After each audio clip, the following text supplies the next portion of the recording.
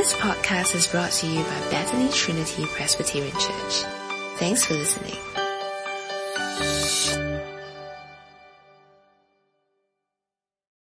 Shall we pray? Just ask for God's help.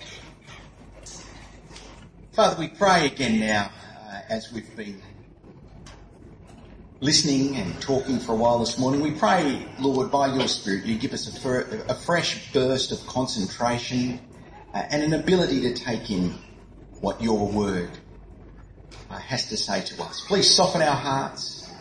Please give us listening ears. We pray this for Christ's sake. Amen. Well, last year, Jenny, my wife, my trophy wife, and I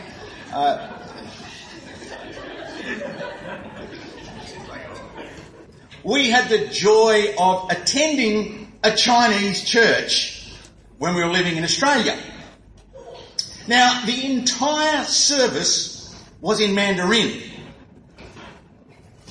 My facility with Mandarin extends to Ni Hao and Xie Xie, and that's all.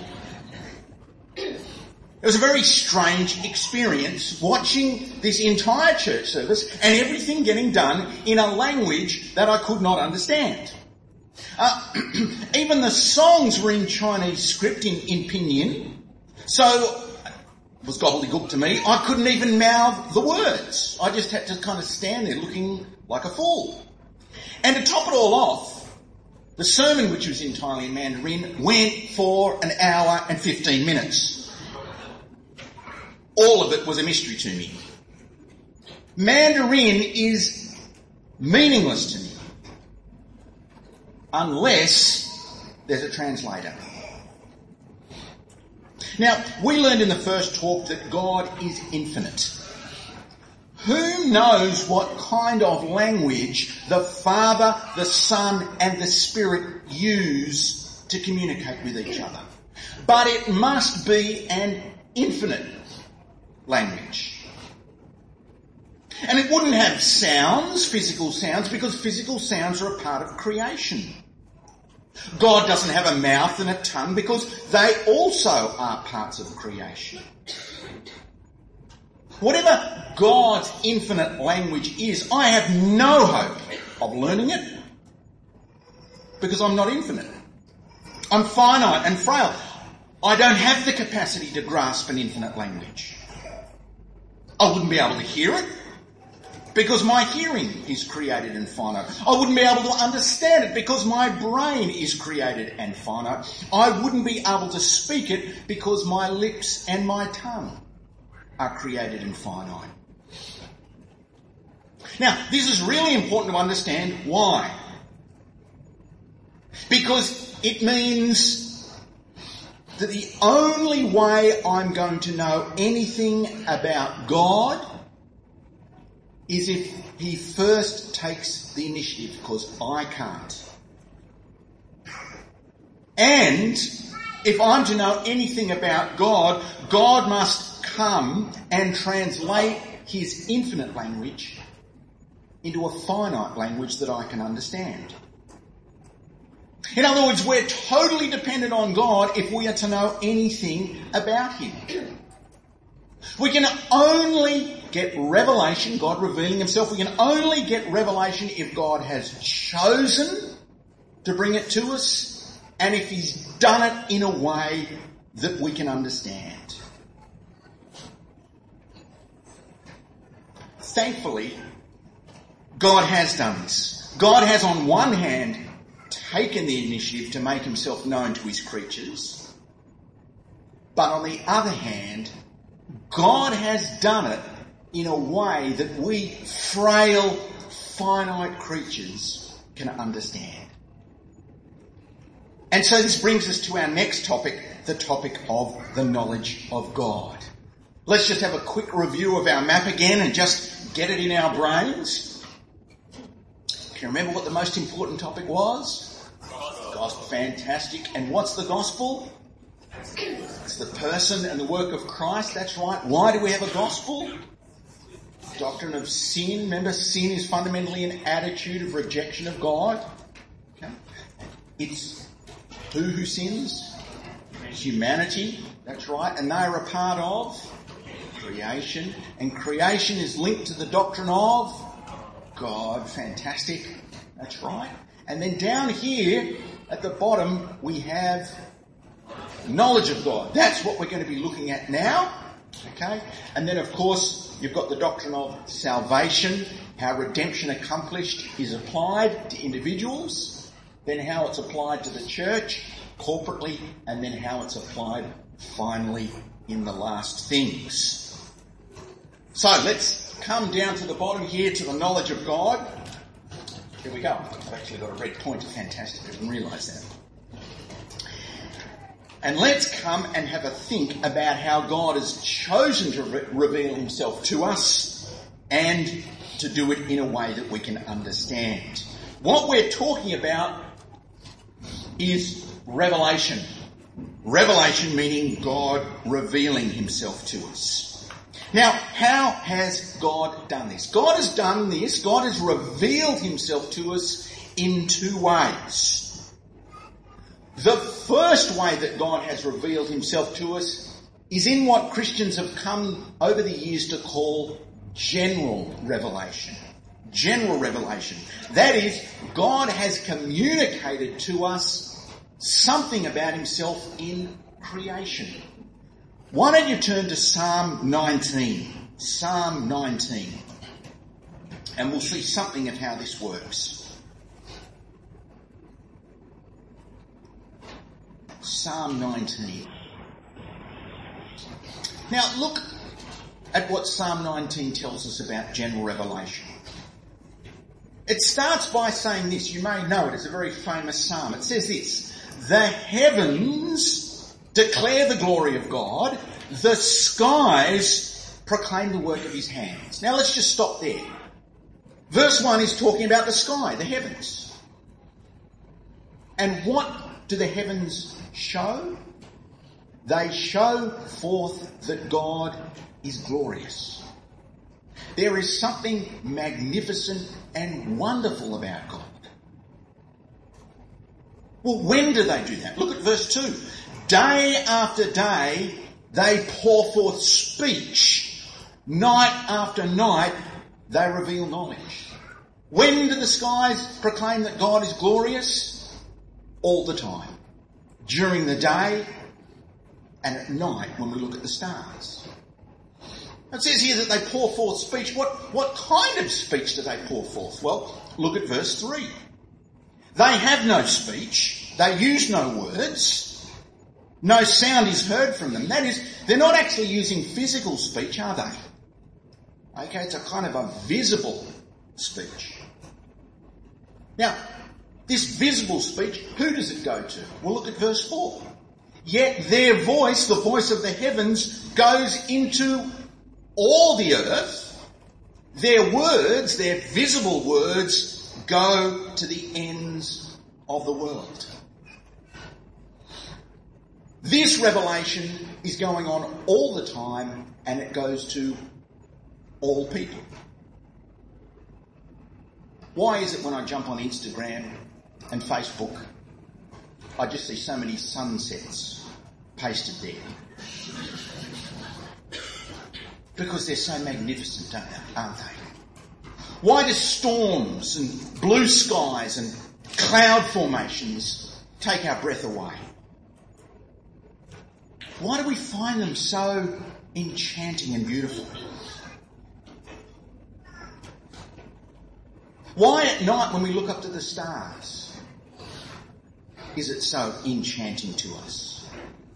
Because God has left these marks in the sky to show us something of how glorious He is.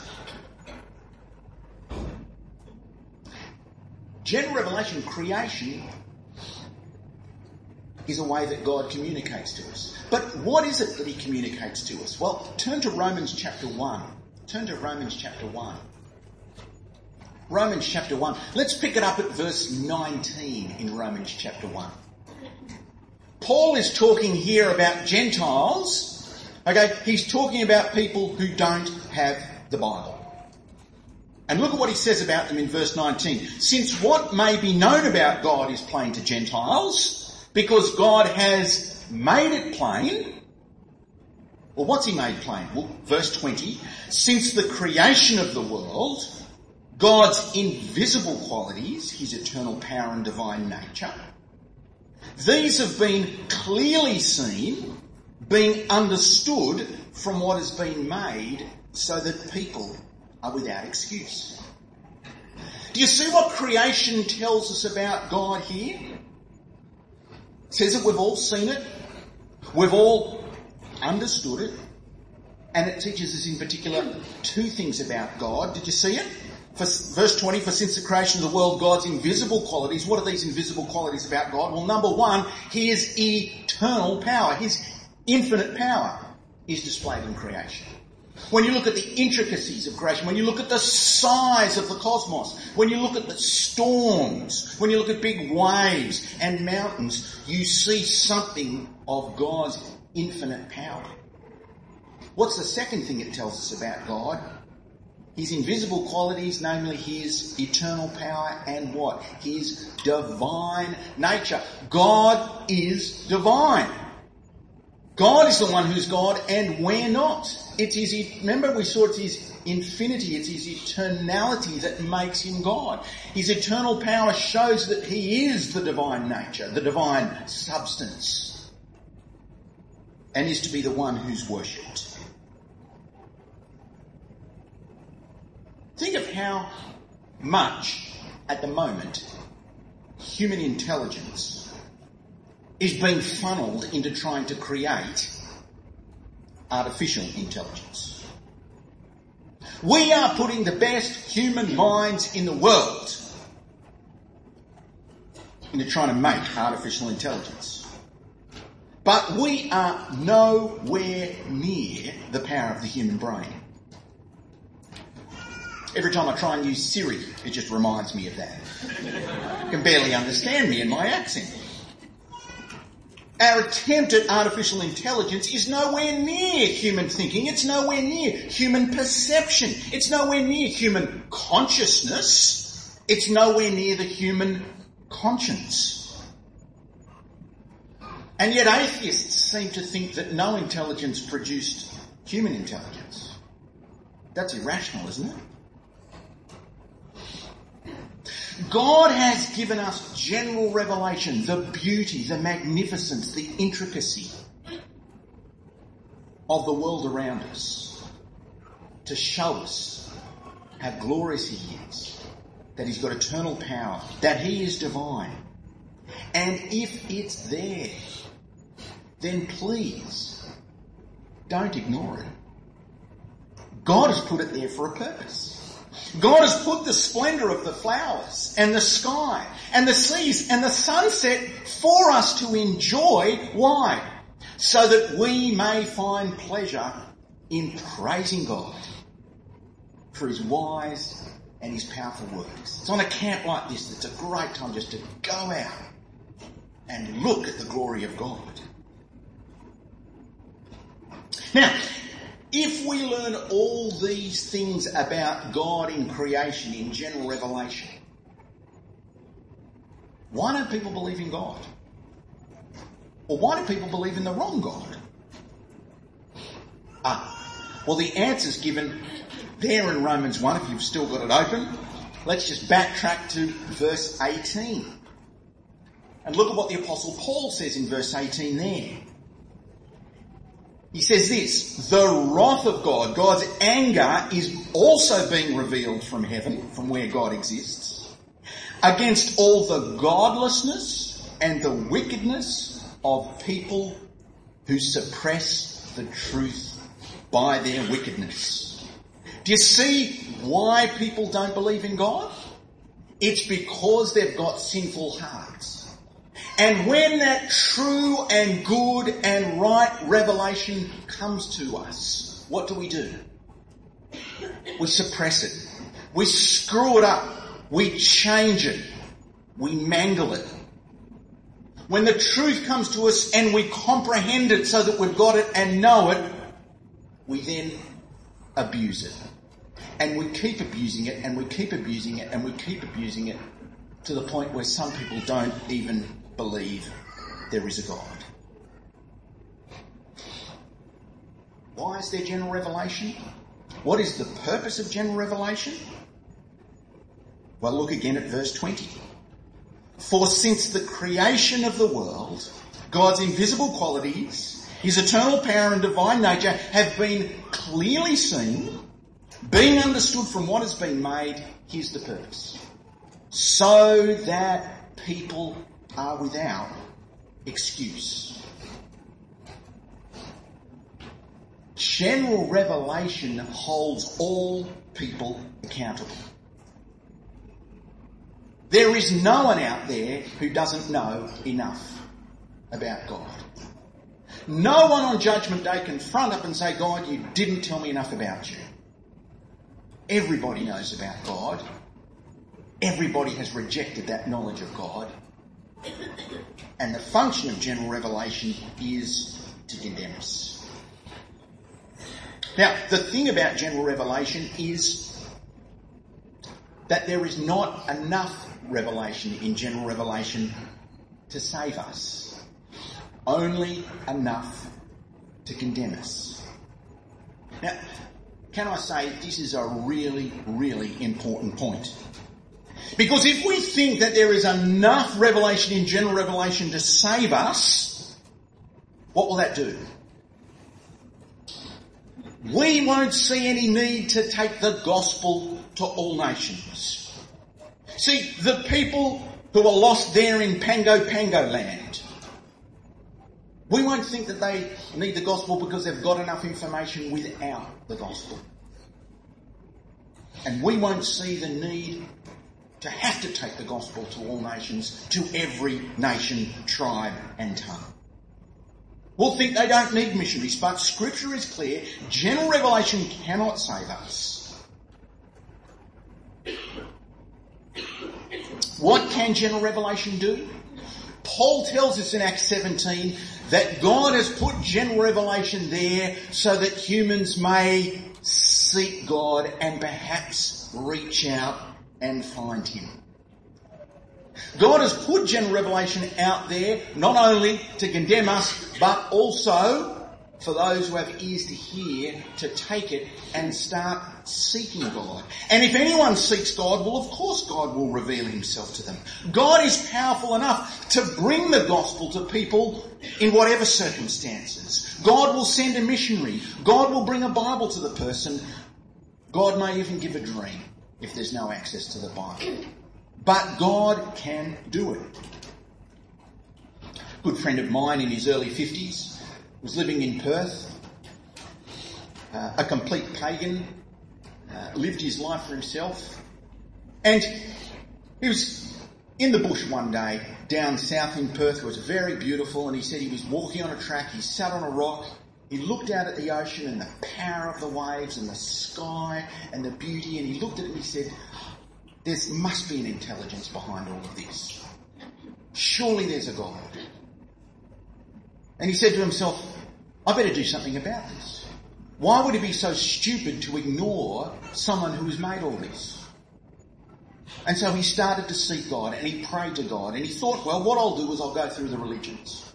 I kind of got raised a bit with the church, but I better just tick that off the list first and then I can go to the more trendy religions in Australia like Buddhism and that kind of thing. And so he thought, look, I'll just go to the local church and then tick that off and then I can go and focus on all the good stuff. So the church he happened to go to was my church. And he walked in that first Sunday and he sat down and saw these people doing things, and then the man got up to preach and he got the shock of his life. He said to me, you know what I discovered?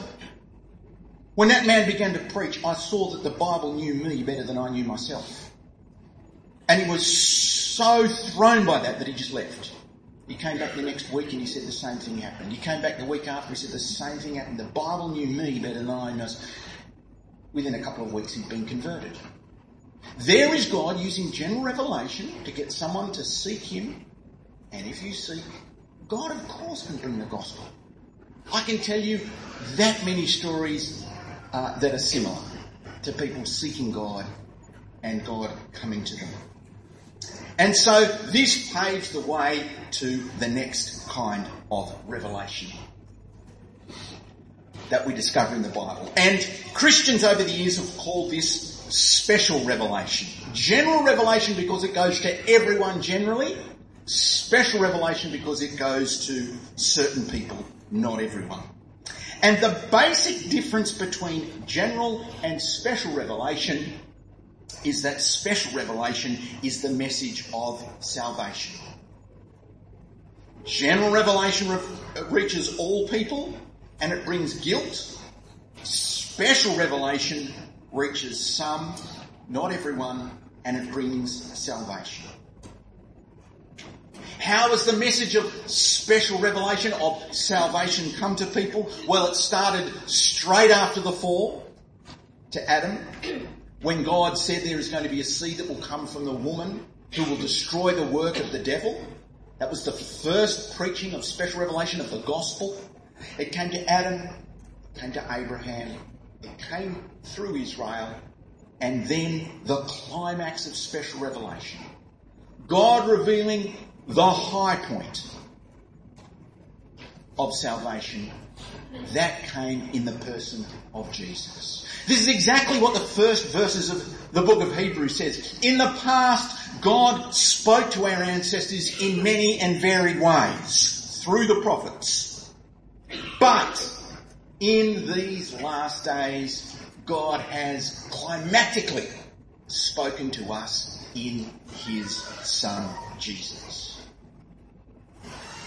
God's supreme revelation was in Jesus himself, in his life, in his death, and in his resurrection. And God committed this message to writing, particularly in the New Testament documents, and especially in the four Gospels. And so special revelation now exists for us in the Bible. Now, that raises a question, doesn't it? The Bible.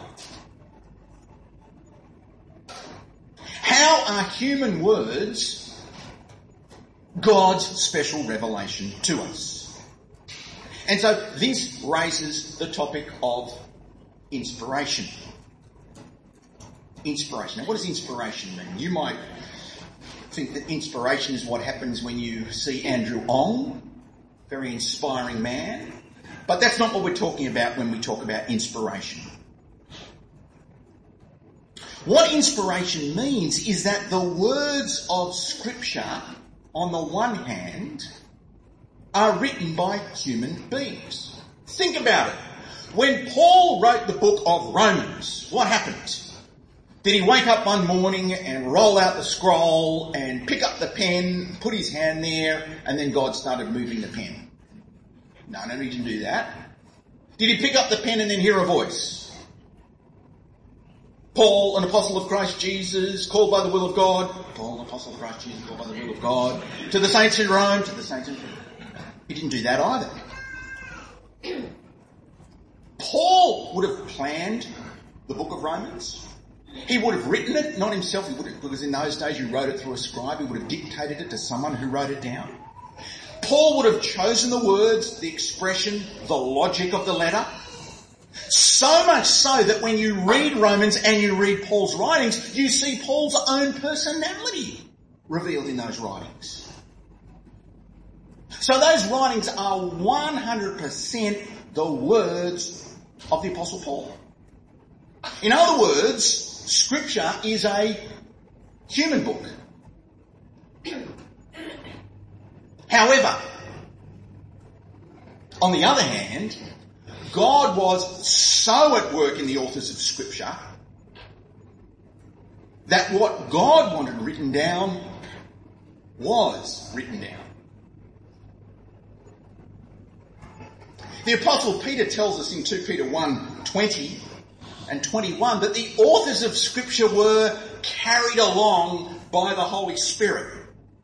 That is, God was so at work by his Spirit through these authors of Scripture that what God wanted written down was written down.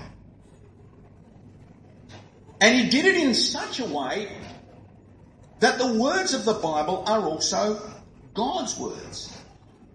2 Timothy 3:16 says, all Scripture, not part of Scripture, but all Scripture is God-breathed. They're the words that God wanted written down. And God was able to work through the human authors, not bypass who they were.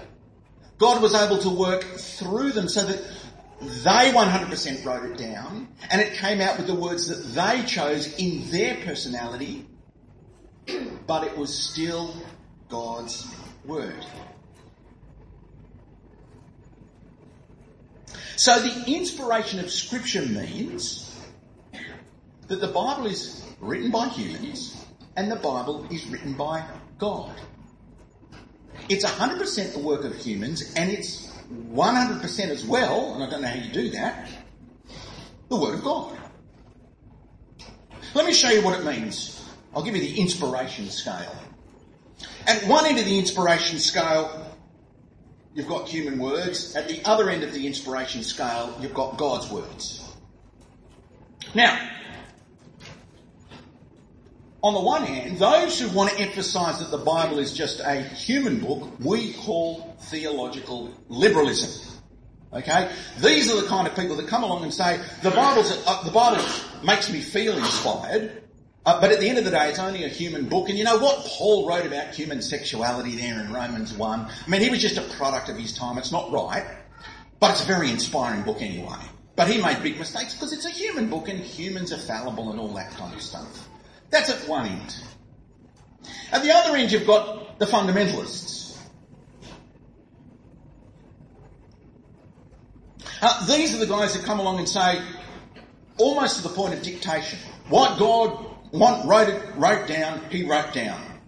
And the Bible's words almost become a magic book, and it bypasses the human authorship of Scripture. And so what they do is that they read, Psalm 43 verse 4, and they multiply it by 5 and divide it by pi, and then get the word David in Hebrew and, put that through some kind of a formula and come out with a code, and there it is. Magic. No, that's not how the Bible works. It ceases to be a human writing at that point. The error is one or the other. There's also the error of just being in the middle. The Bible's 50% the word of humans and it's 50% the word of God. It raises a massive problem because how do you know which parts are God's words and which parts aren't God's words? Who are you to judge that? Not only that, it contradicts what 2 Timothy 3:16 says. All Scripture is God-breathed, not 50%, not even 75%, 100% is God-breathed. So, evangelicals like ourselves, evangelical meaning evangel is the gospel. Evangelicals, those of us who want to put the gospel at the centre, evangelicals have always insisted it's not one or the other, it's actually both. It's 100% of both. It's the whole thing. It is 100% a human book. It is 100% God's word as well. And if it is a human word, it will reflect the culture's slang and sayings of that time. When Jesus said that the mustard seed was the smallest seed, that is not a scientific statement. That was a saying and an observation from a particular time in a particular way. And when the Psalms speak of the trees clapping their hands, it is a metaphor appropriate for the time. It's not to be taken literally like it's some magic formula. You see, if the Bible is a human word, then we've got to treat it like it's a human word and not treat it like it's magic. If we're going to use the Bible properly, then we must split it up into the books in the way that it's been read and start at the beginning of the book and read it through and read each verse in context and each paragraph in the context of the book. It'd be ridiculous to think that because the Bible is inspired, I suddenly pick it up, randomly open it up, put my finger down on a page and just start reading. I don't do that with a newspaper article. I don't do that with a novel I'm reading. That's not how human writing works. Any sentence must be understood in the context of the paragraph and then the whole book and the time that it was written. If you take words out of context, you can prove anything you want. Journalists do it all the time. But not only is the Bible a human book, it is also 100% God's words. And if it's 100% God's words, then it must be true. Think about it. God doesn't make mistakes. We're fallible. We get things wrong.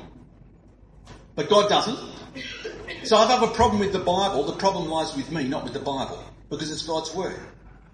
If I don't like what Scripture teaches, the problem is with me, not the Bible. And what do I need to do? I need to bend my will to be in line with Scripture. Not bend Scripture to be in line with my will. You see, the inspiration of Scripture means that Scripture is written in a human cultural context, but what it teaches applies to all cultures for all human time. Now, it's this view of inspiration that teaches us all about how God guides us now.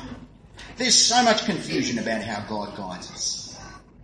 But Scripture teaches us that the normal way that God guides us is when from Scripture we ourselves learn to discern what is best. Turn, for example, to Philippians 1. Philippians chapter 1.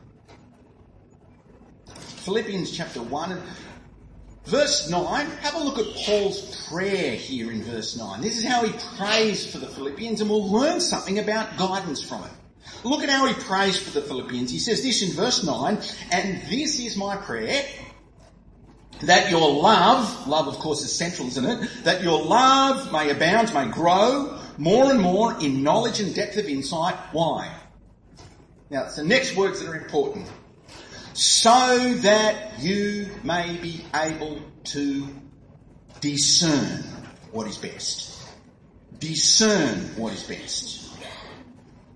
God guides us as we humans learn to discern in life what is best. Nowhere does Scripture say that the normal way God guides me is by directly telling me what to do all the time, through hunches or whatever it may be.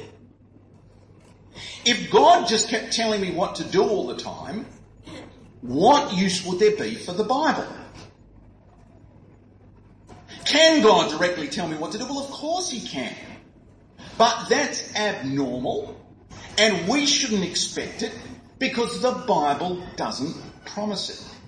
Has God done it in the past? Yes. Will He do it in the future? I'm sure He will. But it is abnormal. We shouldn't expect it. We shouldn't ask for it. We should do what the Bible tells us we should do. That is, learn to discern what is best. Now, why does God guide us this way? Why doesn't God just give us words all the time and we can just follow this direct leading? God teaches us to discern what is best. Why? Because He wants us to mature. What would you think if, I'm now 53 years old, if I couldn't make a decision without my mother telling me what to do? You'd look at that and you'd pull me aside and you go, Marty, you need to grow up. Right? You're 53. You need to mature. And the same goes for us. If God was just telling us all the time what to do when we're faced with a decision, we wouldn't mature. We wouldn't grow in what the Bible calls wisdom. God wants us to become wise, to be able to be discerning between good and evil. And so that is the normal way that God guides. You know, there have been so many times in my own life where I wished God had just given me a direct word so I'd know what to do in the situation, and God didn't. Why? Because he loves me so much that he wants me to learn wisdom. And so now we move on from the topic of Revelation to the climax of Revelation. That is, to the coming of the Lord Jesus Christ, the high point of God revealing his heart to human beings. And we come now to one of the greatest mysteries of the Christian faith. That is, how can God become a human? How can the infinite become finite?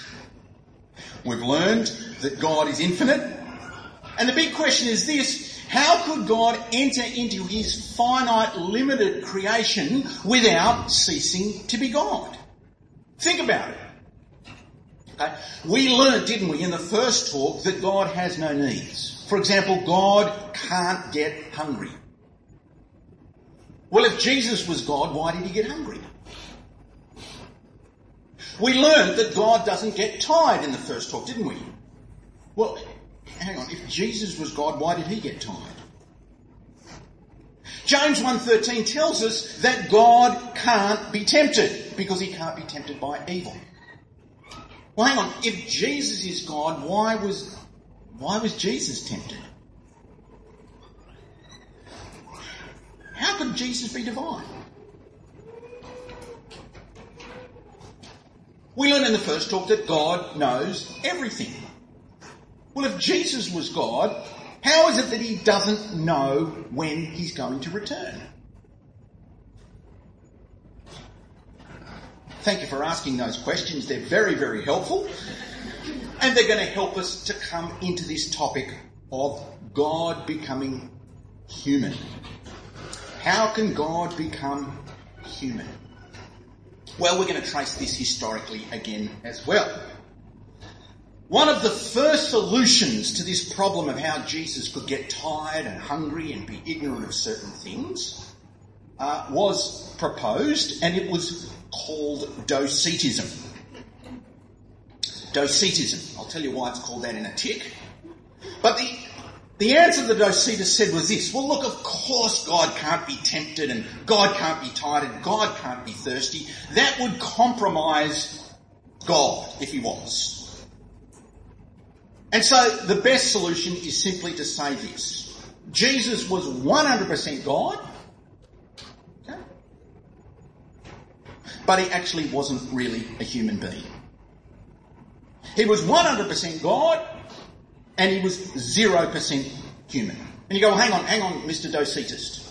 I've got a question for you. If he was 0% human, then what were people looking at when Jesus was walking around saying, I'm the bread of life and I'm the door and I'm the good shepherd? Oh, that's very, very easy. People, when they saw Jesus saying those kind of things, people were seeing a ghost, an apparition. See? So it's not a real human being. They're seeing an optical illusion. Jesus, he was 100% God, but he was 0% man. And that's why they're called Docetists, because the Greek word, dokesis, it actually means apparition or phantom. Okay? When you look at Jesus, you see that he's a phantom. Now, what's the problem with that? Well, the problem with that is actually that the book of 1 John and 2 John actually deals with Docetists. 2 John 7 says this: I say this because many deceivers who do not acknowledge Jesus Christ as coming in the flesh have gone out into the world. Any such person is a deceiver. Not only that, and the Antichrist. Okay? So the early Christians were not convinced by the solution of Docetism because their Bible actually addressed it. 1 John says this is how you recognise the Spirit of God. Every spirit that acknowledges that Jesus Christ has come in the flesh is of God. But every spirit that does not is not from God. That is the spirit of the Antichrist. So it's very difficult to hold to Docetism if you were one who wanted to hold to the truth of the apostolic writings, the New Testament. Because whoever Jesus was, he had to be 100% human, come in the flesh. So that was Docetism. Now, there was the equal and opposite era. This was the era of what we call adoptionism. And it was this. It was just a little smarter. It said, okay, we recognise that Jesus got hungry and tired and thirsty. What we're proposing actually is that Jesus was 100% human, but he actually wasn't divine. He was God-like, but he actually wasn't God. I mean, think about it. Just read your Bible, for goodness sake. Didn't Jesus say the Father is greater than I? Oh, yeah. And read those other parts of the Bible where it says Jesus is the only born of God. I mean, if you're born, you must have a beginning. So, of course, Jesus can't be fully divine. So he's 100% man, 0% God.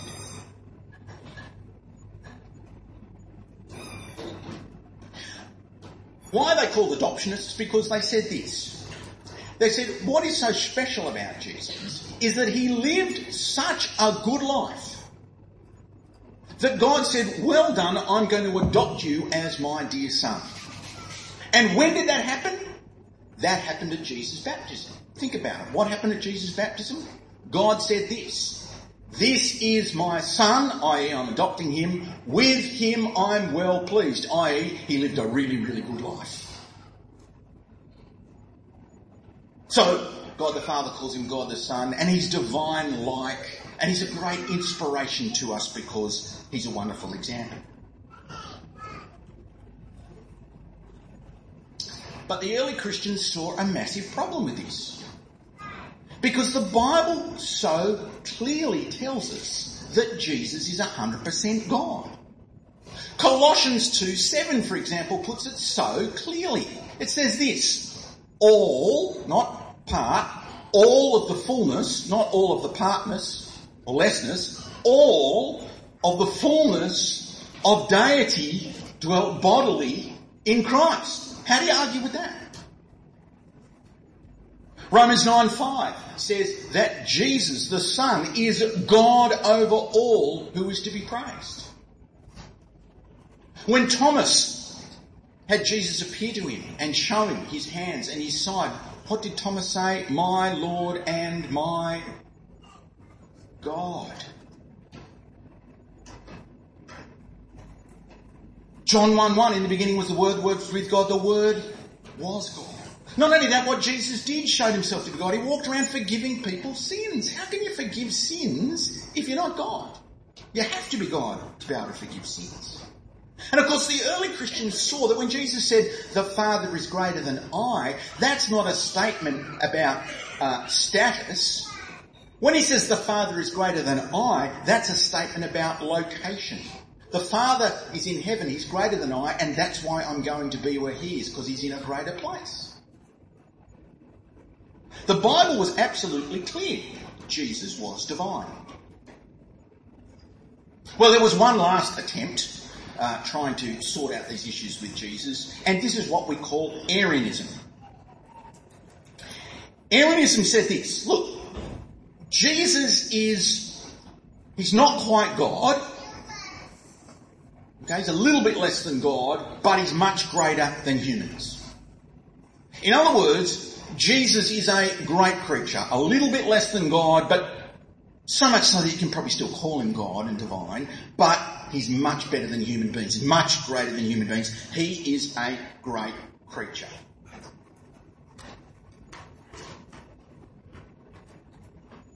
Well, the church battled Arianism for a long time, for 80, 90 years, particularly in the 4th century. And it became very clear that Jesus couldn't just be a great creature, because if he was going to save humans, he had to be human. But if he was going to be the salvation of all humans, he had to be divine. And one of the great early church fathers said, what Jesus did not assume, he could not redeem. That is, if he didn't assume 100% of humanity, then he couldn't redeem humans. So Jesus had to be fully human. He couldn't just be some great creature because it was humans that sinned. But he had to be divine to pay the punishment, to die the death of every human being. So here's the question. How could Jesus be hungry and thirsty and tired and yet still be divine? Answer. Can you remember the two perspectives we talked about when it came to the Trinity? Because the answer lies in these.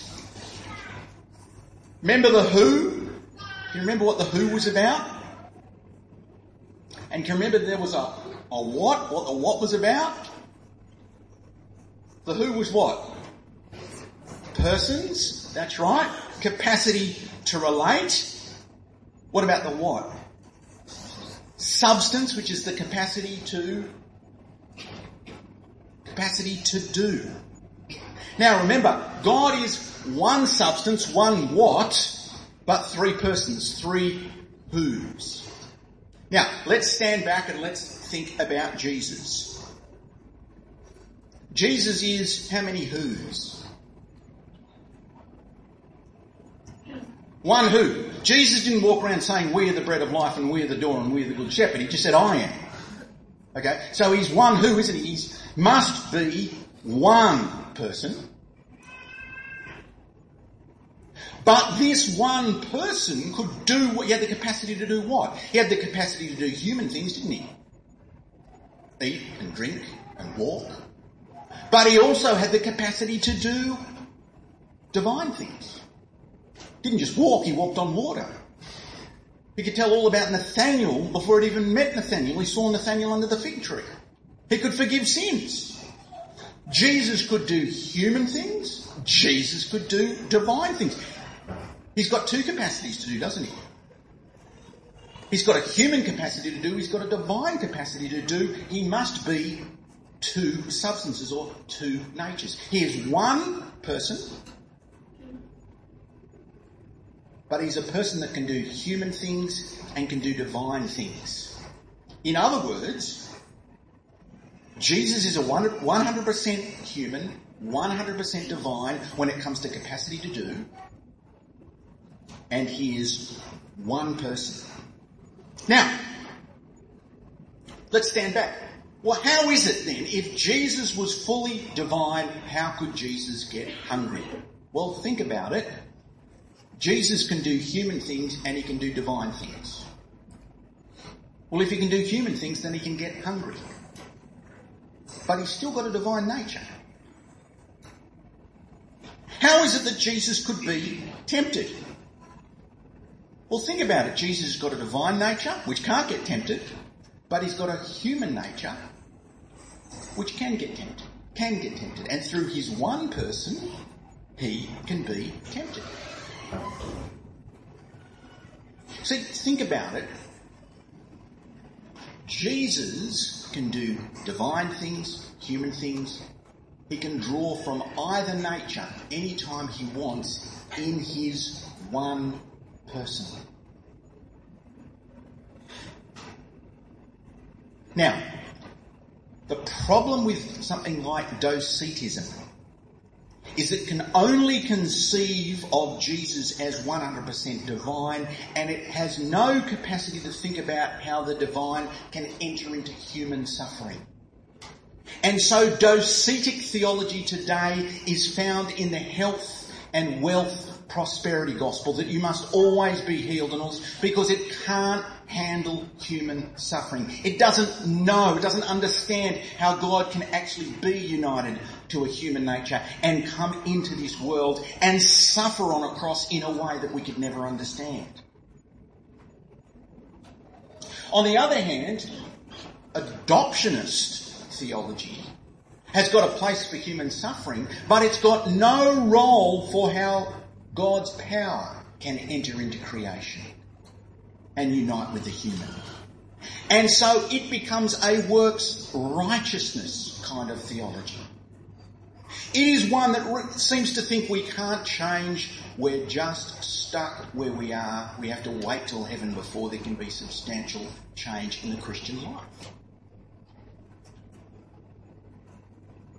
The wonderful thing about the proper orthodox doctrine of Christ is that God can enter into the suffering of the world and he can transform it as well. And we see that fundamentally in Jesus' death, for Jesus will suffer more than any one of us. But we also see that creation can be transformed through the resurrection and that there can be substantial change and that there will be substantial change. Praise God. There's the mystery of the incarnation. We can't fully understand it, but we can shed some light on it. Amen. Questions? Any questions? Any words of testimony or prophecies or liturgical dances? Anyone like to give one?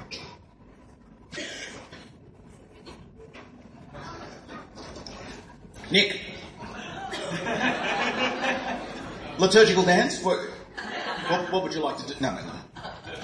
Can I ask a question about creation? In creation we learn that God created from nothing. Yeah. So we realize that this doctrine of creation is similar to Judaism and Islam. Yes. In evangelism is how should we bring up creation? How should creation help us? Yeah, great question. Islam and Judaism share the same doctrine of creation. So how should we address the doctrine of creation with Islam and Judaism? Well, I think with Judaism we do exactly what Paul did. When Paul preached to Jews, he just assumed creation because they had the same doctrine of creation. And that meant that they then would have a similar doctrine of sin, similar doctrine of humanity, all that kind of stuff. So he focused on where the difference really was. And the difference lay in who Jesus was. That Jesus was the expected Messiah, so that's where he focused all his energies. He didn't need to convince them of creation ex nihilo. Now, I would say with Islam it's probably the same, because they have a doctrine of creation ex nihilo. However,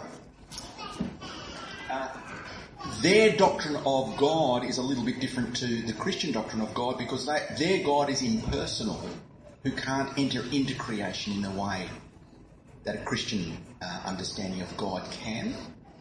Okay? So God is so other that you can't kind of directly communicate. Okay? Ours is completely different to that. We worship a God who is actually a father to us. And so that's kind of the area you want to focus on, I think.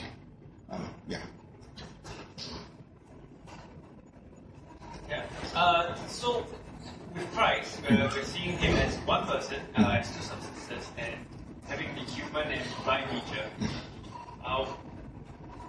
Is he still like that now? Yes. Okay. Good question. Yes. So yes, Jesus rose again from the dead. His resurrected body, his resurrected human nature, is exactly the same but of a different kind now. Okay, or I should say different quality. So it's now resurrected, but it is still 100% human. And he keeps that human nature for all eternity.